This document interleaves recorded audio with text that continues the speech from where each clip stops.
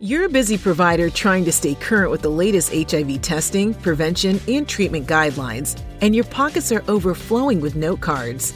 You need a convenient, trustworthy source for HIV testing, treatment, prevention, and care protocols. All healthcare professionals have a role in stopping HIV. Introducing HIV Care Tools from the AIDS Education and Training Center program. The HIV Care Tools mobile app is simple, free, and fully functional offline or online. It features quick guides for HIV prevention, screening, testing, diagnosis, and treatment. HIV Care Tools provides common clinical calculators used in HIV management and provide validated screening tools for comorbidities such as depression, substance use disorders, and PTSD. And if you need clinician-to-clinician consultation, HIV Care Tools provides one-touch access to free clinical consultation services by a multidisciplinary team of experts. Take us with you. Download HIV Care Tools today.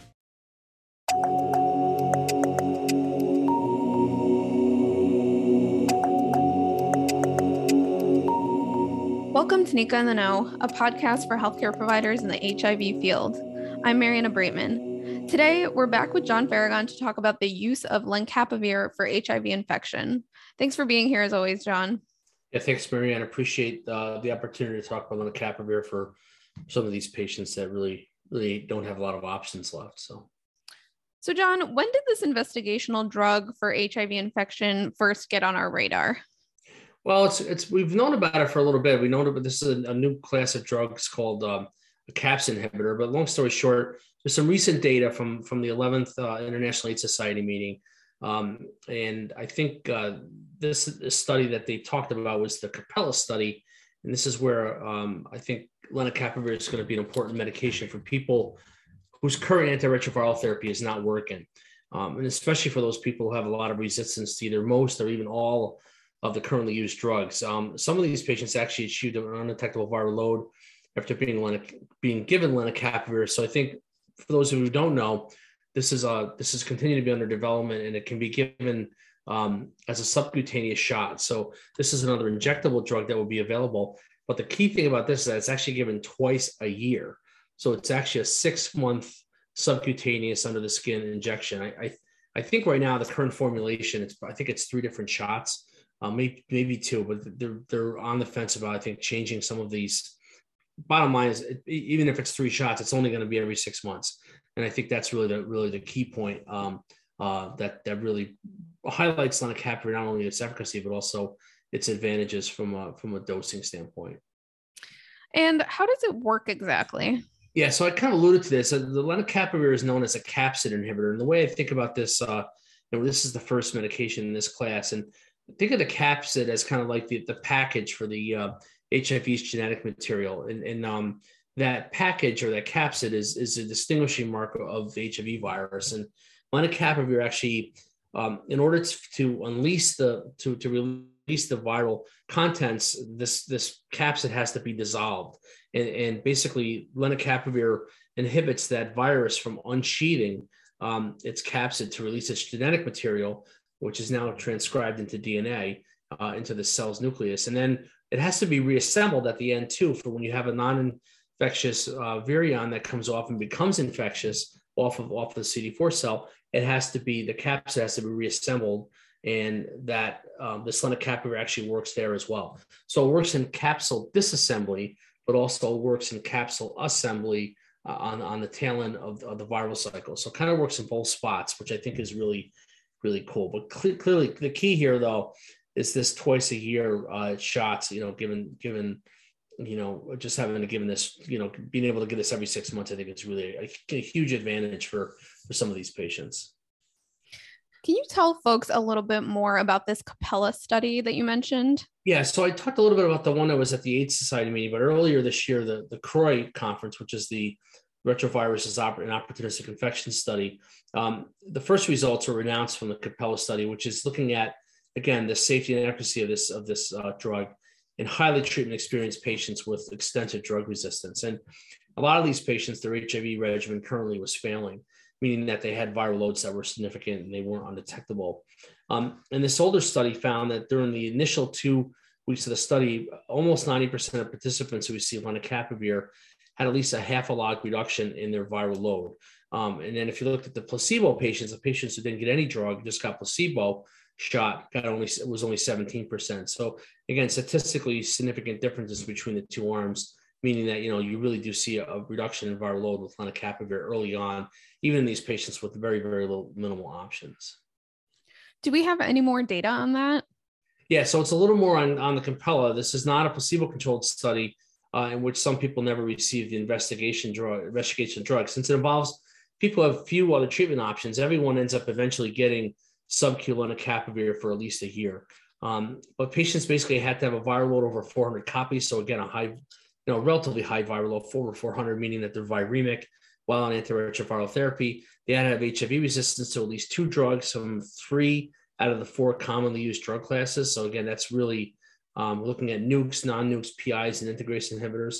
And they had to have no more than 2 fully active agents in from any of those 4 classes. So that's really the key. So these are really patients who don't have a lot of options. These aren't the people that are coming in newly infected and wind up on, BF-TAF, or they wind up on dolutegravir, Descovy, or whatever, Simtuza, whatever it decides to use. These are people who've had really minimal options, and they have resistance to just about every drug. And they have no more than 2 fully active drugs out of all those 4 classes that we have available to us. Now, there wasn't a lot of patients enrolled because there's not a lot of patients that fit this criteria, but they took 72 people, they enrolled them in the study. And after they were enrolled, they were screened a second time. And if their viral load had declined to below 400, or they had more than a half log reduction in their viral load, they were put straight into a non-randomized group, in which they receive what we call open label, meaning that the providers and the patients know that they're getting lenacapavir, plus some best combination of drugs that were picked by all the investigators. And it could be devised given their resistance profile, and they figure out which meds are best, and then they combine lenacapavir with that. This regimen that they talk about is often called an OBR, or an optimized background regimen. So the 72 people were enrolled in the original study. There was 36 people in this non-randomized group who really had no options and had an optimized background regimen. If their viral load had not declined since screening, they went into a randomized group where people received either oral lenacapavir or placebo for 2 weeks. And so they were basically receiving monotherapy because they had no real options, because all the other drugs in their regimen were failing. And after this 2-week period of oral lenacapavir, a pill on each day on days 1, 2, and then 1 more on day 8, this group actually of 24 had their first lenacapavir injection as well as an OBR. And then the other 12 randomized patients had placebo pills for 2 weeks, and then took lenacapavir pills for 2 more weeks plus an OBR, and then the injection. So again, it's a total of 32 patients, but 36 were in the first group. Those were kind of the best patients, had the most options. 24, not a lot of options left, and then the 12, not a lot of options either. So again, kind of a mix and match of having active drugs versus not, which drugs, and then putting people on lenacapavir to see what would happen. So the average age was 52. About 25% were women, 46% Black, 31% Hispanic, and participants had to have had HIV on average, had HIV for 24 years. And at screening, about half had a viral load over 32,000, and 50% had a CD4 count below 150. So when we think about sick patients, right, we're talking high viral loads, half of them had CD4 counts of less than 150. So again, in that kind of area where you're at risk for opportunistic infections. Resistance to at least 2 drugs in the NRTI and NRTI classes was almost universal. 81% and 69% had resistance to at least 2 drugs in the PI and INSTI classes. So that's important too, because that's saying about 70% of people had resistance to the integrase inhibitors. Again, those are really, when you see those in clinic and you don't have an integrase inhibitor to use, they really are the more difficult to treat patients, because they're just there's just not a lot of options for them of drugs that are really potent enough to get them undetectable.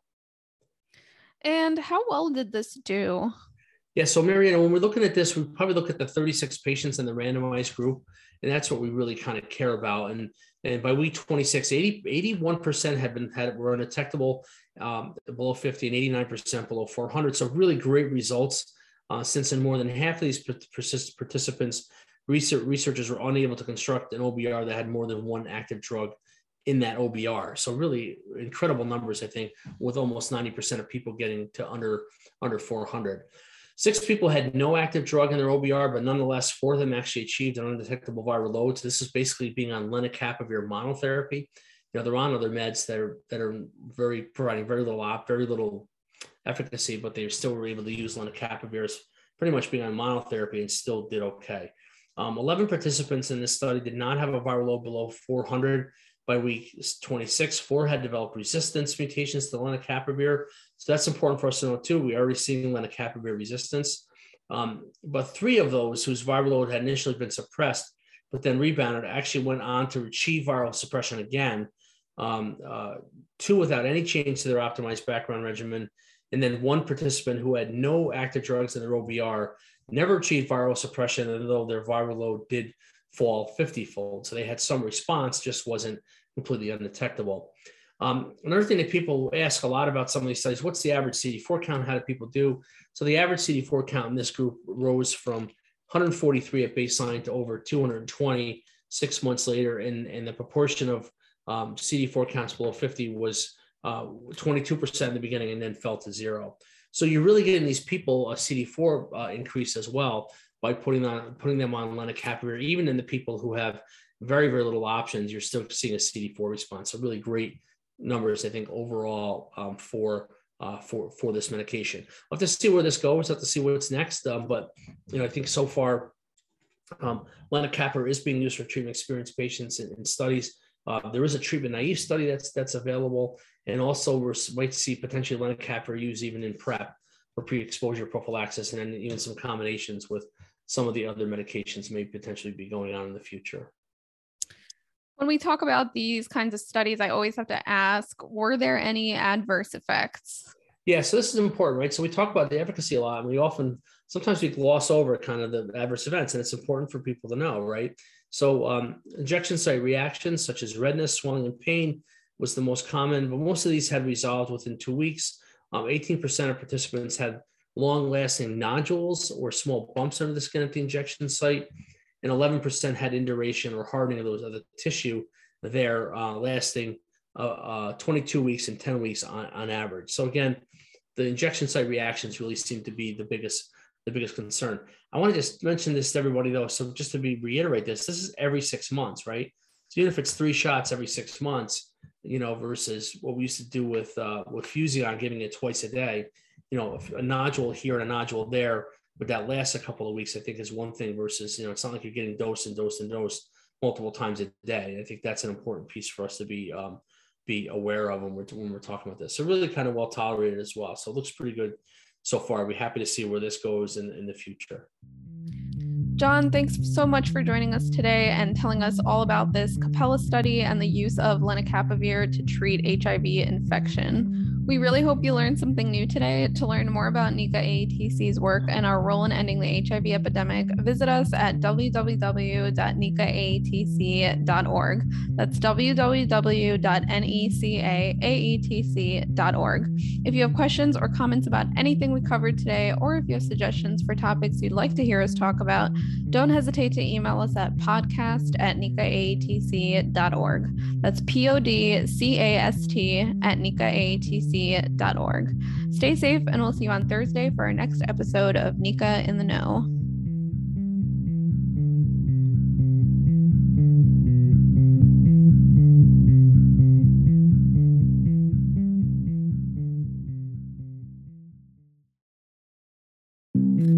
This presentation is supported by the Health Resources and Services Administration, HRSA, of the U.S. Department of Health and Human Services, HHS.